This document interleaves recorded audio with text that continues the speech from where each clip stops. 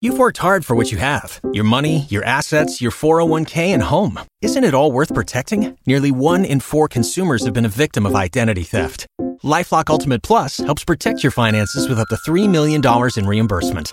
LifeLock alerts you to identity threats you might miss. And if your identity is stolen, your dedicated U.S.-based restoration specialist will work to fix it. Let LifeLock help protect what you've worked so hard for. Save 25% off your first year on LifeLock Ultimate Plus at LifeLock.com/aware. Terms apply. Mean Line Media presents Business of the Beat. Hi, I'm Kendra Bracken Ferguson, and I am a founder, brand builder, entrepreneur, and believe in the mantra Carpe Diem. I created this podcast, Business of the Beat, through my own experience as a beauty executive to talk about, tell stories, and highlight the business of beauty through conversations with beauty and wellness entrepreneurs, intrapreneurs, helping to diversify the industry. This week on Business of the Beat. So I've been doing this a long time, 30 plus years. Every day when I walk into a room, when I walk into a meeting, it is this constant, am I balanced? Am I level? Am I able to impart what I'm needing to impart? What is my impact? I think that was the thing. Like, I would have great intentions, but then my impact would really suck. Hi, everyone. I'm your host, Kendra Bracken Ferguson, and welcome to Business of the Beat. Today's guest is Anisa Telwar-Kaker, founder and CEO of Anisa International and Anisa Beauty. But before we get started, don't forget to follow, rate, and subscribe to Business of the Beat on Apple Podcasts, Stitcher, Spotify, or anywhere else you listen to podcasts. You don't want to miss an episode, and we'd love to hear from you. All right, everyone. Anisa Telwar-Kaker is the founder and CEO of her namesake business, Anisa International. She is proud to be the only female-owned brush manufacturer in the world. For almost 3 decades, Anisa has pioneered the leadership, product development, and culture of her globally branded business through the design and manufacturing of cosmetic brushes for makeup and skincare. Committed to cleaner, safer, and responsible manufacturing, her facilities employ over 500 individuals dedicated to the practice of cruelty-free and ethically made products. In 2019, Anisa launched her own line of innovative and sustainable beauty and skincare tools, Anisa Beauty, which is guided by her belief that all of us have the right to be seen and feel beautiful. Anisa, welcome to Business of the Beat. I am so excited for this conversation. I cannot wait to learn from you. I have so many questions, but first, welcome. Thank you. This is very exciting also for me. I love talking about just the history of things and also talking to someone who also is really working on building something. Well, I appreciate it. We can definitely say that we're builders. I think that when we talk about the beauty industry, people automatically hear beauty and they think about the outward appearance. But what we like to talk about is really the business of beauty. And I have to say, the more that I started learning about you as a person, as a business person, the more excited I got because you represent the back of house side of beauty that makes it all work. But then you also represent the front of house of beauty in terms of your products. So I want to start with, you've been in the industry, you've been leading us for over 3 decades. You had this amazing idea and you also said, I want to be an owner. So where did that start? Where did it come from? Were you this way growing up? Tell us everything. So it's not a sexy story, and it is really about fortitude, adversity. Things are put in front of us and we get to make choices, right? So I was very young when I started working in international business. I had the opportunity to work in a family company, but again, that was through adversity because my parents had gotten divorced. My mother was now going to have to raise 4 children, and she wanted to become an entrepreneur in the 80s, which I don't think that was the word then. It was like sole proprietorship. Out of this necessity that she had to travel because she was building a business, I was left at 17 to pretty much kind of take care of things at home. In that process, right, there was so much that I learned, so much that I was privy to that most 17-year-olds would not be. And I learned a lot about international trade. I learned about letters of credit. I learned about marketing and sales. I learned about strategy. When her business actually fell apart when I was 24, 7 years later, which was really, really tough because I had not finished college and I did not have another plan. Like, this was the plan. The family business was the plan. And in the process of working with my mother, I'd met this gentleman who his family business was cosmetic brushes. And so at 24, I was looking for something to do. And I asked him if I could please sell his brushes. And once I got paid, I would pay him because I didn't have a line of credit. I really didn't have any money, And that's, literally how it all began. Wow. It's interesting that you talk about kind of adversity and how we overcome it. We had a guest on the show, Kim Roxy, who has Lamite Beauty, and we talked a lot about kind of her childhood, what happened, and what's been this interesting theme, I think, through all founders and with all founders is that no one leaves childhood unscarred in some way. And we've all had to overcome some form of adversity that's gotten us to the other side when we could have just sat on the sidelines. And it's the ability to speak up. So what I love is that you're like, we were going to do this family business, and we talk about that family business a lot, generational inheritance. And then you meet someone who kind of changes this course and track and destiny. And did you know back then about, because it rolled off your tongue so smoothly, about lines of credit? Like, what was the negotiation, and how did you even find the customers back then to say, I'm going to sell these brushes? So back then there was no internet, there was not Google. We have the yellow pages. We had this something called the Thomas Registry. And I just knew that I had to survive. There was a real tenacity to me in the sense that I was just not built to work for anybody else. And as I mentioned, I didn't have a formal degree and I didn't think anybody would want to hire me. That was another thing about self-value, self-worth. I did not understand what I had already learned and what I was capable of. So it just felt like I had to do it myself, right? That nobody would want me. And so therefore I needed to figure it out. And I had gotten used to, because being with my family, even though, I'm first generation American, she did not come to this country with much, but she had built something. She had really shown me that the possibility of creating your own destiny financially. And I got used to that at a pretty young age. So I feel that working with her, I didn't know what I was learning. Meeting with banks, having to deal with accountants, sending things on a telex machine, having to read what a tender or a bid was, having to learn competition. And that's just a normal part of life. It was, the school of hard knocks, right? And I think I just was built to absorb it. And I didn't know how much I learned until looking back now. She was teaching me all the time.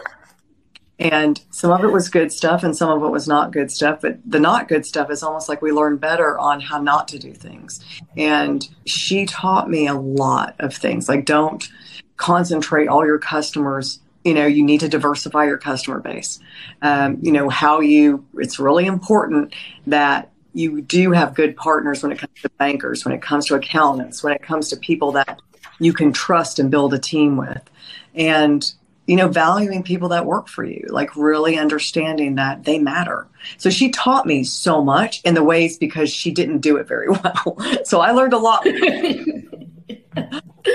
Well, and it's so interesting because people talk about failure, and you even said, the business didn't have the outcome that you wanted.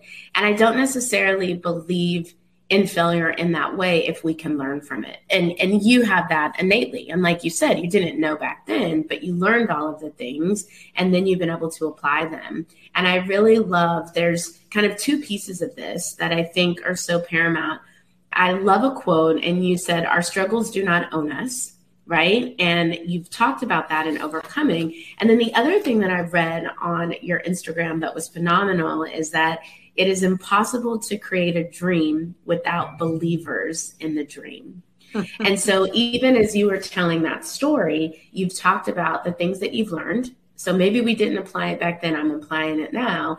And the beauty of having a team and people that you can trust. I named my company Brain Trust because I believe in that. But talk about those two things in parallel and how that was really the catalyst for what you then went on to create. So I also want to be really clear that I have been not great in so many ways, that this has been a really, really tough road, because coming from that situation, I came into starting my own business with a bit of PTSD. Maybe I had not emotionally matured. So my teenager was running the business a lot, which was not great.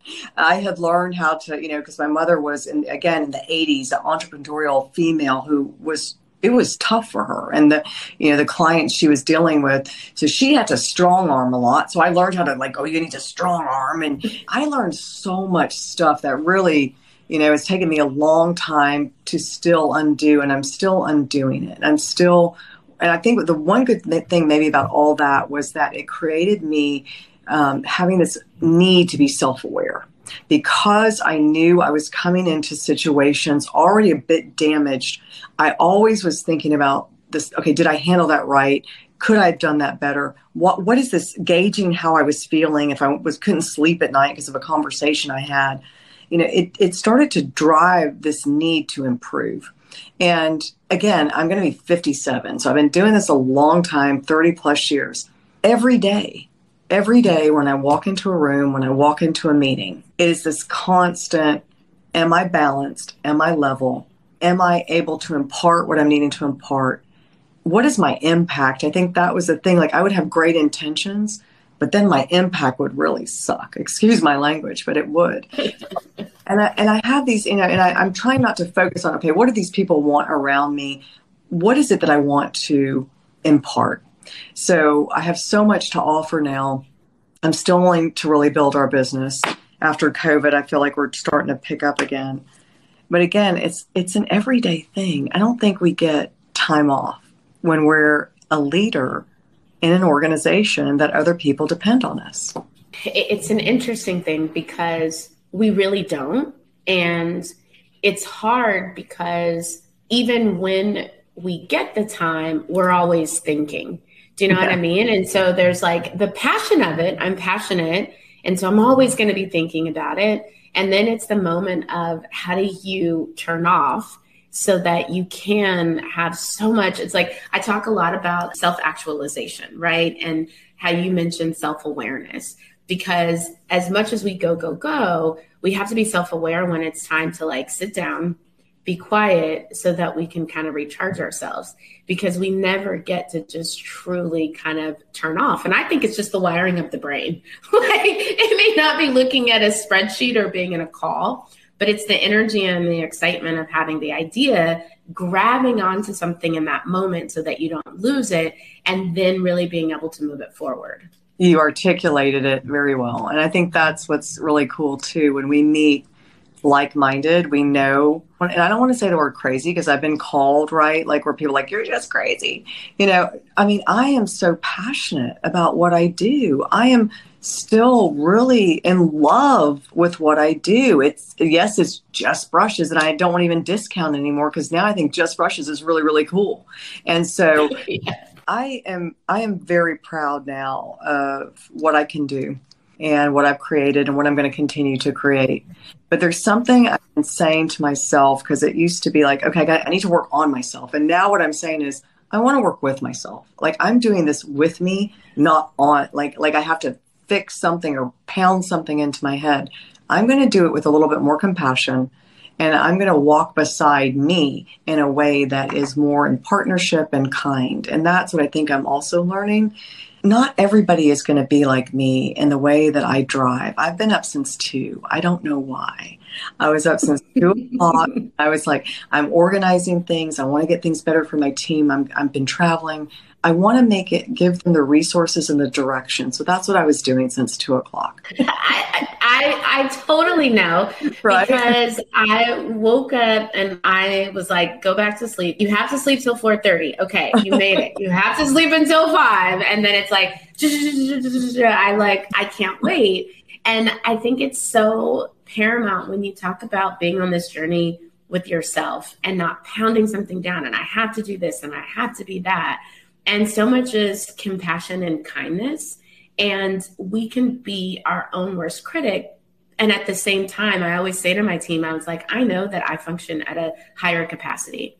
And I'm not expecting that of anybody else. I know that about myself. So let me be me and function at my capacity, and you be you, and you function at your capacity. And we should be able to meet in the middle as a team and around our aligned vision and mission of what we're doing for the company. And so my role and what I'm responsible for will always be greater, and it should. And we have to trust each other to know that we're going to come along. And so I completely appreciate, because if you weren't saying, I got to get up, I got to do this for my team, then I think that that's where businesses don't survive when you have a passionate leader.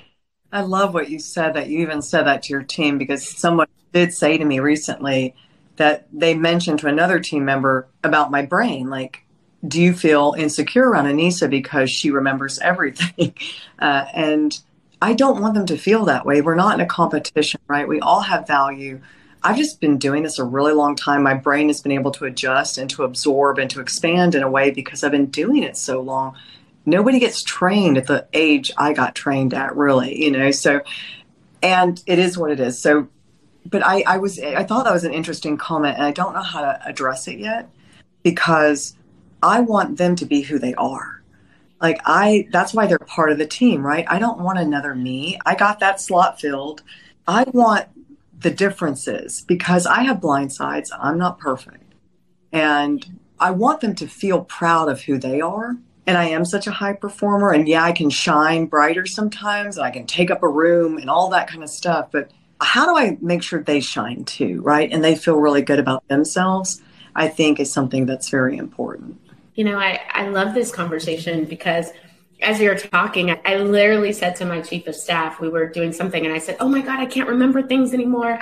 She's like, I'm like, I just don't remember. She's like, Kendra, you remember everything. Every time somebody says something, you're like, oh, and that email from October 12, 2016, you said, and I'm like, oh my gosh, I do kind of remember it. And I love to be like, well, what about this or what about that? And I think that it's so important. Like, I'm constantly saying, Brain Trust, its name has so much intention. And it really is about smart people that we trust to get it done. And we all have to show up and bring our value, because we just don't know it all, and we couldn't. And I think that it's such a beautiful thing. And that's why I loved, like, you were just posting the pictures on Instagram of you and your team.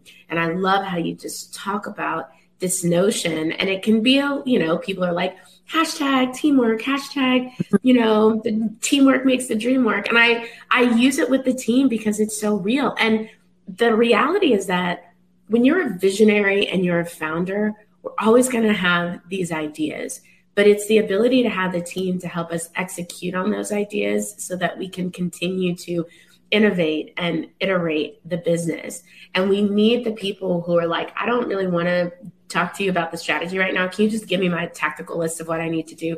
Let me go in my office and do it. And I'll follow back up with you for more of all of that at a later date. Well, it's great if they can say that to you.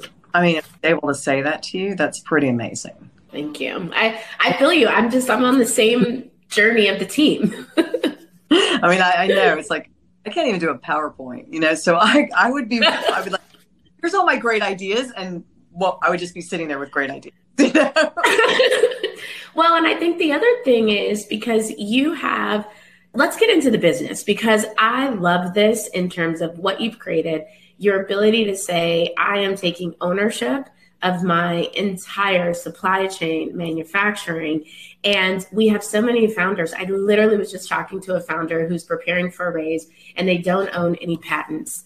And they were like, what are the importance of patents? And you have over 80 patent pending brushes. And I'm like, oh my goodness. So can you talk about the business, the growth, the hundreds of people that you employ, your 2 facilities now, like, get into the business of this and how you've been able to manage it?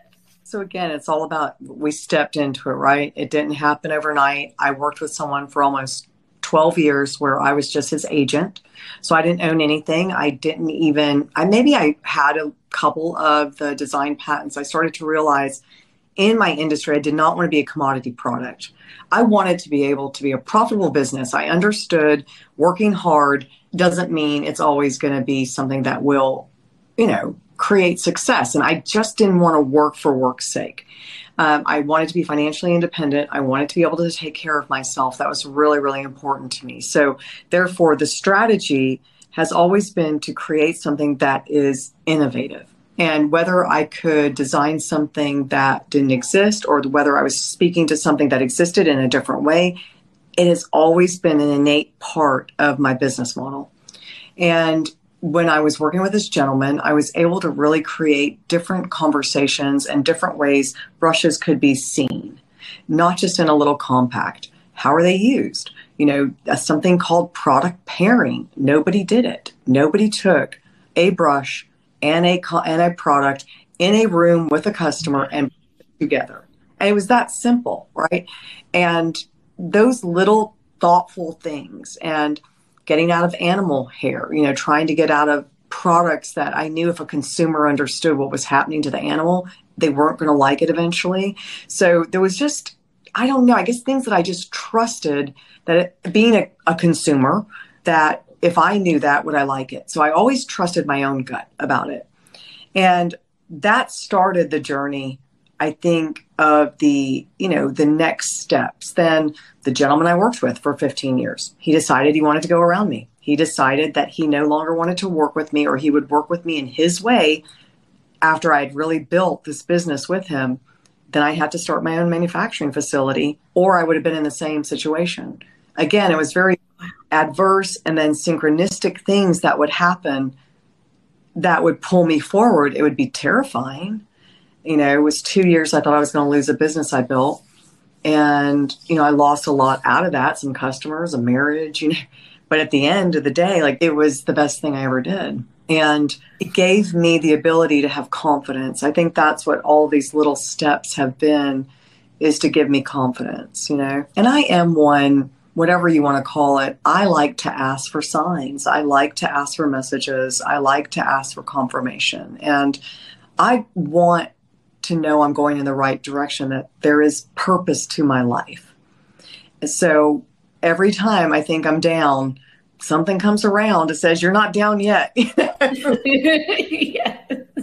Yes. Oh my gosh, Anissa, it's so powerful, because when we think about signs and we think about divinity and however you kind of explain and manifest that, I've found that the important thing is that I always say, God, keep my eyes open. There's a hedge of protection around me. And we know in life that things will happen, but it's keep my eyes open so that if I believe in the signs and I believe in things crossing my path and divine interactions, then I have to be so aware that whenever it's happening, I know that that's a sign.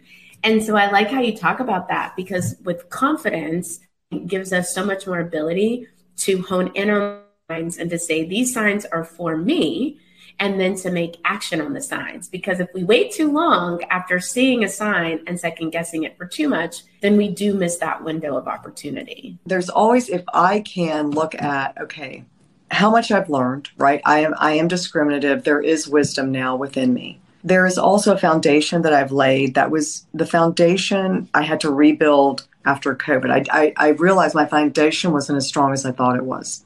So COVID again brought a blessing where I had to stand still and had to clean myself out and had to really mature and realize what I had to date, which was okay, but it wasn't as strong as it needed to be. So that realization was tough, and having to deal with all that. Then I think this other part for me is about being of service. So I have always, not always, but I think I have for some time now, I do want to be of service. So I would like to be, because it gives me gratification, right? And the business that we've created, yes, we create brushes, and I always think about my customer. How can I ensure those brushes are going to sell for them? I'm just not looking for a one-hit wonder. I want us to have a partnership for a lifetime. I want them to be successful. I want my employees to be successful. I want us to have a ripple effect in the community. So I think also focusing on the want to serve has created, it's just not about the money then. So then I have a lot more also endurance because, right, if sometimes it's like, oh my God, what's going to happen with them? If there's, when I did not let any of my employees go during COVID. And a part of me was like, why would I keep them? Like, what am I trying to do? What about, what about me? And it was good after COVID, 30% of them left. So it was going to be fine anyway. So, but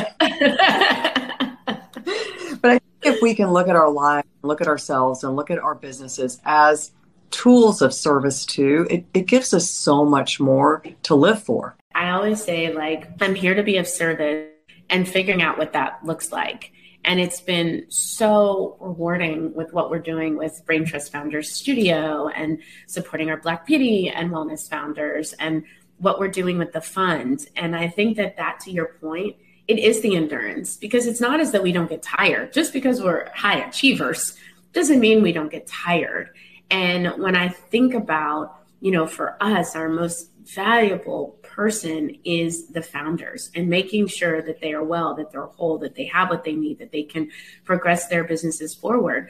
And I think that with any business, that service piece is so key. And what I love about the company, and I really want to talk about your social justice work, is that it is a brush. And it means so much because it gives us the opportunity to be creative and to create this new palette and to start over and to express ourselves in such a powerful way. And I think that that's what makes it so beautiful and beyond just it's a brush, it's a product. And it's that being of service, that intentionality that makes it such a special brand beyond just the physical nature of something that you use to apply something else. Well, we've made it so. I think we believe in brushes so much that, we get people excited because what we're creating is so cool. It really makes a difference. I mean, I believe I've drank the Kool-Aid. I mean, I don't know what it is.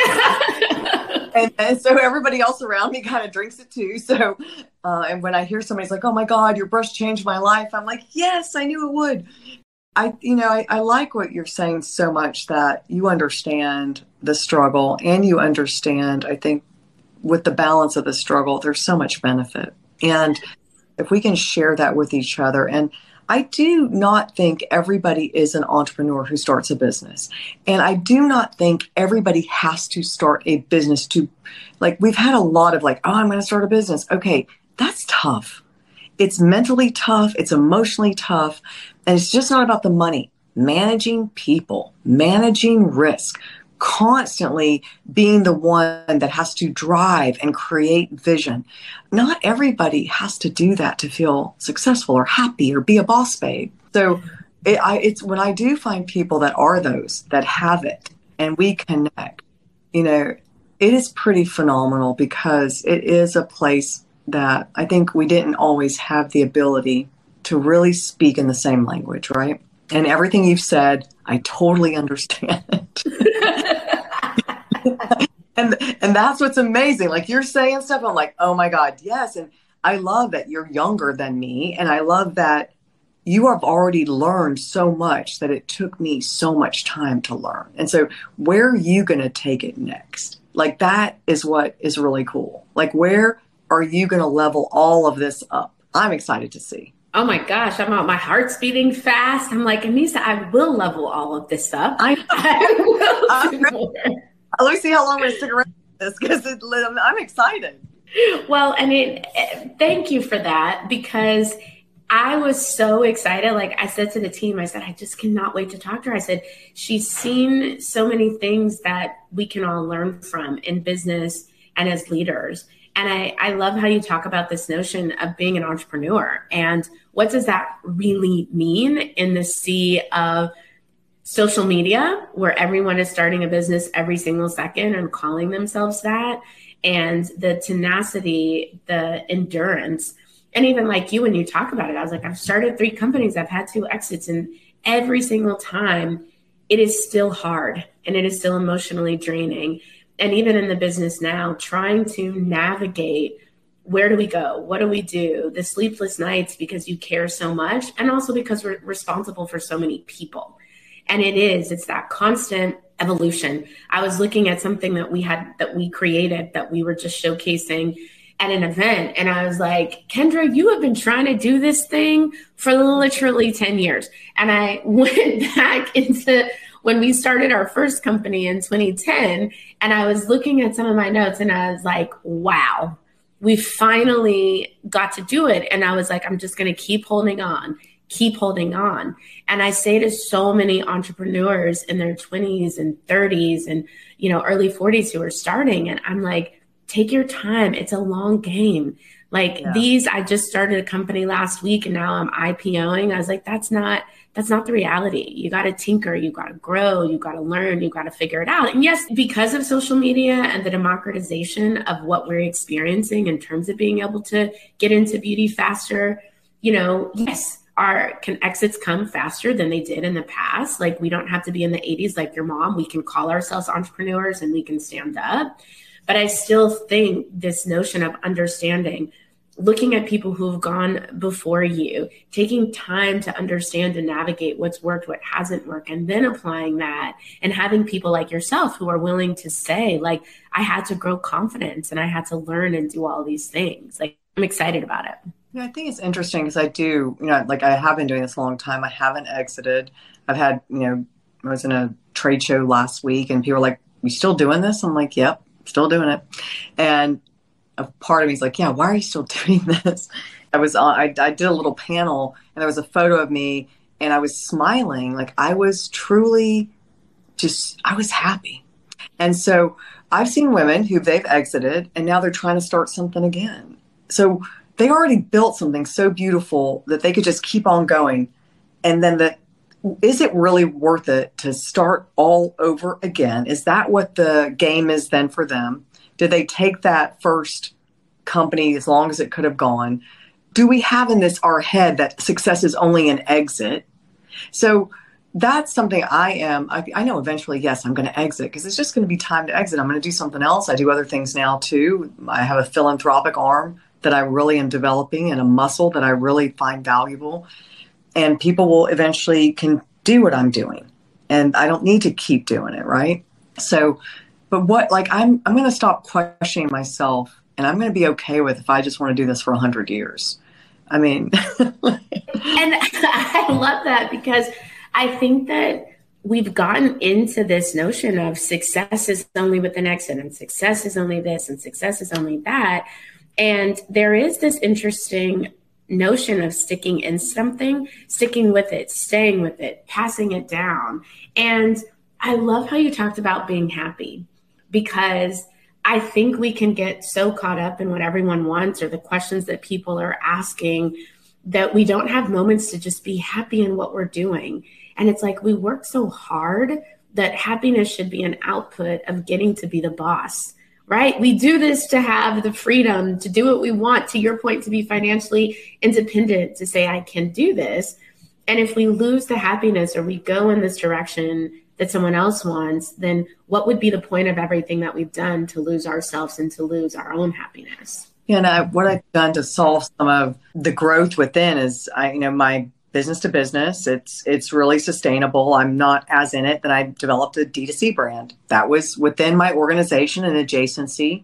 It made sense. Now I'm developing another D2C brand. So those are my extensions that I think are feeding that need for growth and expansion and like keeping me relevant. It keeps me then relevant on all levels. I'm better in my B2B business. I'm better in my D2C business. And then what's next? So what's next is probably going to be adjacency products that I've never designed before. So I'm able to grow within this umbrella, which I'm really grateful, right? But when I went from B2B to D2C in this period of 3 years, it was horrific. It was like I was starting a new company. I didn't know why I would do that. Nobody trusted or believed in me. My internal team thought I was dumb. I was like, wait a minute, I've proven myself. They're like, no, you haven't. You've never done this before. It was just interesting, but it was very humbling and it was good that I did it. And I think, again, for us, education, because we learn on the job. So how do we keep educating ourselves? Well, and the education piece is so key. And I mean, seriously, give us some tips. You said, but you went from B2B, B2D, B2C. Yeah. Yes, D2C. I was like, what? And talk about that, because I think that you have the people who, we have a few founders who are like, I have my one hero product, right? I'm going to do this one hero product. That's what I'm going to do. How do I expand? I was talking to another founder who has 300 SKUs, but only, 20 of the SKUs are driving over 50% of the business. And so I like how you talk about this notion of here's the core, and then I can expand and extend in these other verticals. What are some of the tips or lessons that you can give to founders who are trying to navigate the expansion piece while also staying true to their core? I think it's not about ego. That's what I think sometimes we'll do, an extension or expansion because we think it's going to make us feel good, or we feel like that's the thing we need to do. When I was the agent and I was just selling brushes, the need was to fully integrate, to start my own manufacturing. That was going to be, I knew, the cornerstone of a infrastructure that would be pretty much, as solid as I could get. It's not what I wanted to do. It was not my experience. It was really, really tough, but I knew that created a thriving opportunity. So I think it's, again, looking at those things, not that, oh, that feels good. That's what she's doing. So if I did it, it's more about looking at your business. What is it missing? Where are the challenges? Where are you losing? Is it supply chain? Is it your distribution? Is it your people? Is it what is it? And wherever you are not doing well, that's where I would focus expansion. Because if you were able to build something, you must already have something, a knack for something. You built something, it's working. Focus on what's not working, so this becomes better. That's what I have done. I feel like the reason I launched my own brand, not because I needed my name on a brand. My business was contracting because of Facebook, Instagram, influencers. The big companies weren't able to keep up. I was losing share. So if I didn't launch my own brand and elevate the brush is more than an Amazon set for, $10. What we make and how we make it is very different.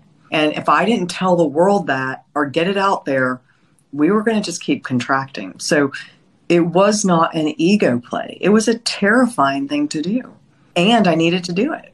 I mean, it was really marketing intelligence, R&D. It was so many things. And now, oh God, why was I so scared, But yeah, it makes sense. I didn't want to try to compete with my current customer. I needed them to understand I was doing this for both of us.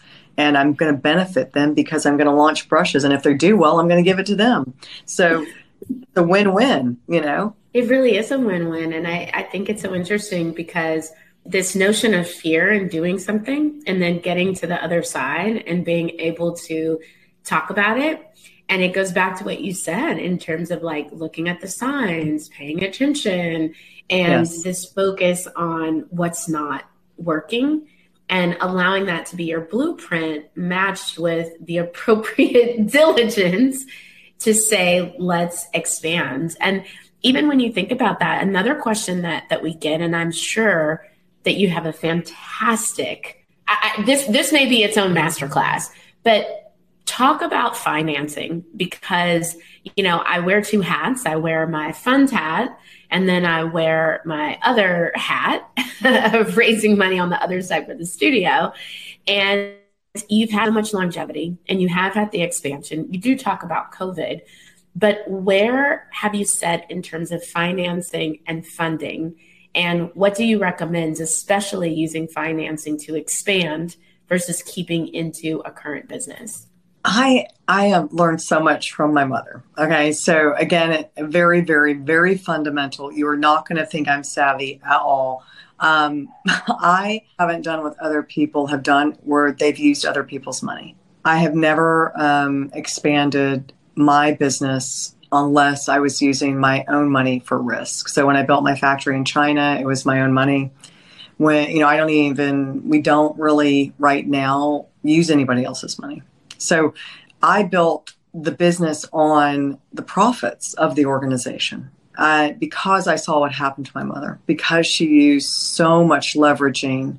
There's this illusion. And if every step is not met, you have nothing. So, and also the thing is that I didn't want to also ever give away the value of my organization before I knew what the true value was. Yes.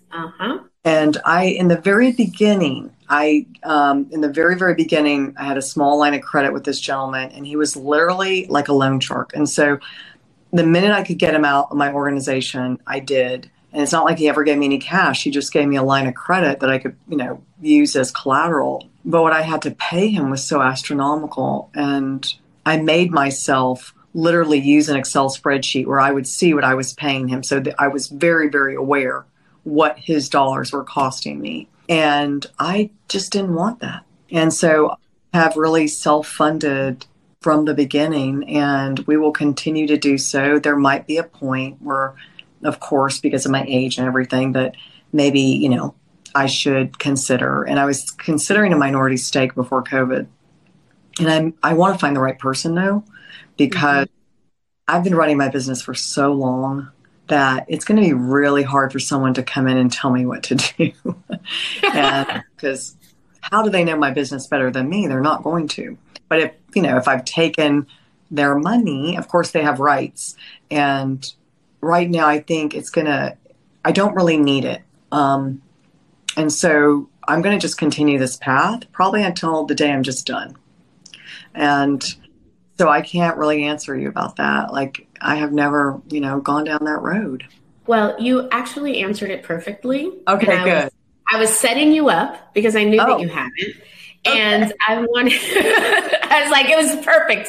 Thank you so much, Anissa. And I knew that you hadn't, and I wanted you to talk about it from that perspective, because everybody in business has to talk what makes sense for them in business. And I think that it comes down to what we keep talking about, education. The more you know, the more informed you are, the more you can make the decisions and the choices that are right for you, right? Every day we make a new choice that can go right or wrong, but we've made that choice. We can't change the choice, but we have to lean into it. And so I think that it's very important for us all to hear different sides of the story. I think that it's very much glamorized to talk about venture capital, and I got equity in this and I got equity in that. And there's nothing wrong with it. We all want to build generational wealth, and we all deserve that. But I do think that there is another side, especially I'm surrounded by so many bootstrapping entrepreneurs who have bootstrapped here, who have bootstrapped there. And I think that it's about, how do you approach it and what do you want the outcome to be? And being very clear. Some people are getting into this business because they want to be venture backable. They want that. Other people are not in it and they still have successful, profitable businesses. And so I love how you talk about it. And again, you tied it into a lesson learned in terms of the loan shark. And so it's all so smart and gives the different side of the coin. So thank you. Oh, thank you. But I'm sure you could teach me a lot. So one day we'll have our coffee. We're going to sit and have a great time. Well, I know that we are coming up on time. Two last things, maybe three, but can you just talk quickly about the Anissa Advocacy Program? So much of what I do is racial equality, equity, striving towards parity and social justice. So can you just talk about that amazing work? So since, my business was able to create profit, and that I felt it would be important for me to be a good steward, to give back, I have been really seeking out organizations within our community that directly impact those that are underserved. And so I am a big proponent of homeless animals, because it has just been something that, we think it's the animals. It's really a people problem. People want to keep their pets. They're having a really hard time affording keeping their pets, what pets do for a family. So that's something that's been important to me.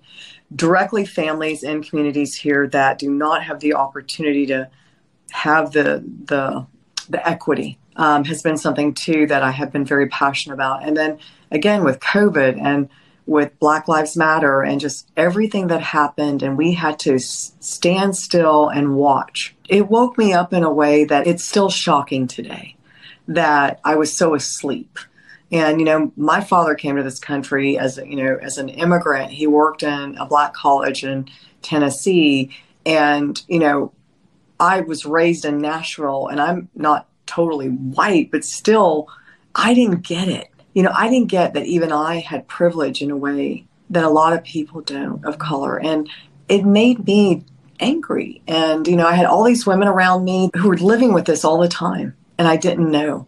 So I think now it's just an honor to get to contribute, that there's so many great organizations, that it's about information. It's about information, and hopefully slowly people wake up. And I'm not here to wake people up because I think it's a tough road to do. I just want to align, and I want to be an ally, and I want to keep learning for myself on so many levels. Like, I am very much an advocate of LGBTQ also because of my nephew is trans, and everything that's happening now in the state that I grew up in, I can't understand it. The fear people have to live with, it's just wrong, right? So anything we can do to make a difference, to eradicate this injustice, I'm all for it. And I don't know if I'll ever make enough of a dent, but I'm going to do as much as I can. Wow. I get so emotional. Everyone knows sometimes I cry, but I so appreciate the way that you approach it. And I think that so many of us saw so many different things that were painful, that, make us angry. I saw something the other day and I was like, I'm just angry, but I can't live in anger. I can't fester there. And so what's the little thing that I can do? How can I support? And it was literally, I was like, how do I make a difference? Because it's so much greater than me, right? And when you're of service to others, that you need this united front of people to do it. And so I appreciate how you approach it. I feel the same way. What happens in this lifetime, I will be proud of for every person that I touched, everything that we've done, every conversation that we've had. And we just have to know that all of the small pieces are interconnected together whenever we're moving lockstep to make change. And so I love what you're doing. I love how committed you are. We will definitely be doing things together on that front. Because as you were talking, I was like, oh, Anissa, we have so much to do together. Thank you. Yeah. Thanks for saying that. Yeah. Well, and I mean it. So as we wrap the show, this is our give back moment, speaking of, but we always like to end the show, of course, celebrating you and your amazing brand, but also highlighting another founder, another company, another brand that we should all check out and that we should all support. So please share one that you want us to go and be fans of. Wow, there's so many brands. When I think of who I would like to support, I am a big fan of Danessa Myricks, and because it's Black History Month also, I have been really looking at Black-owned brands. I also love, I'm sorry, my brain is just not where it should be, but I've been a big fan of Danessa lately. I've been actually using her products and loving them. I admire her. She's younger than I am, but she's been doing this a long time. And she's a real artist. And the style and the grace, and I just have been blown away by her. So, I love Danessa, and I loved you two together. I saw you were on a panel together, and the energy, the fun. I was like, where was I? You guys are great together. She's fantastic. I was just able to hug her up in New York a few weekends ago. And you're right. There's something so special. It's the talent. It's the artistry and being in it and supporting and just the experience. So very well done. Yeah, absolutely. Well, I just appreciate you. This was fun. Thank you so much for sharing. I'm excited for the next 30 years so we can come back together. And I look forward to continuing on this journey together. Thank you for having me. I appreciate this so much. And every week I share an influencer I'm checking out. And thank you, Anissa. This week, make sure to follow at Danessa Myricks. That is at Danessa_Myricks, who is an amazing, humble, talented makeup artist, photographer, and educator. And as always, I like to leave you with one thing from today's guest. And that is, how will you combine value, passion, happiness, and all the things that make you you, that bring you happiness, and developing something beyond your wildest dreams. Anissa knew that she had to survive and that she wasn't built to work for anyone else. And with that, she took her love, her passion, and created something that continues to bring her happiness, which is something I wish for all of you. So follow, rate, and subscribe to Business of the Beat on Apple Podcasts, Stitcher, Spotify, or anywhere else you listen to podcasts. You don't want to miss an episode, and we love to hear from you. Leave a 5-star rating and a review. Until next week. Business of the Beat is hosted by Kendra Bracken Ferguson, assistant producer Jenny Salk, executive producer Kendra Bracken Ferguson, edited by Fishmar Creative, executive producer Ken Johnson. Find the Business of the Beat podcast on Apple Podcasts, Google Podcasts, iHeartRadio, Spotify, Stitcher, TuneIn, Odyssey, Amazon Music, or where you get your podcast, and on IG at Business of the Beat.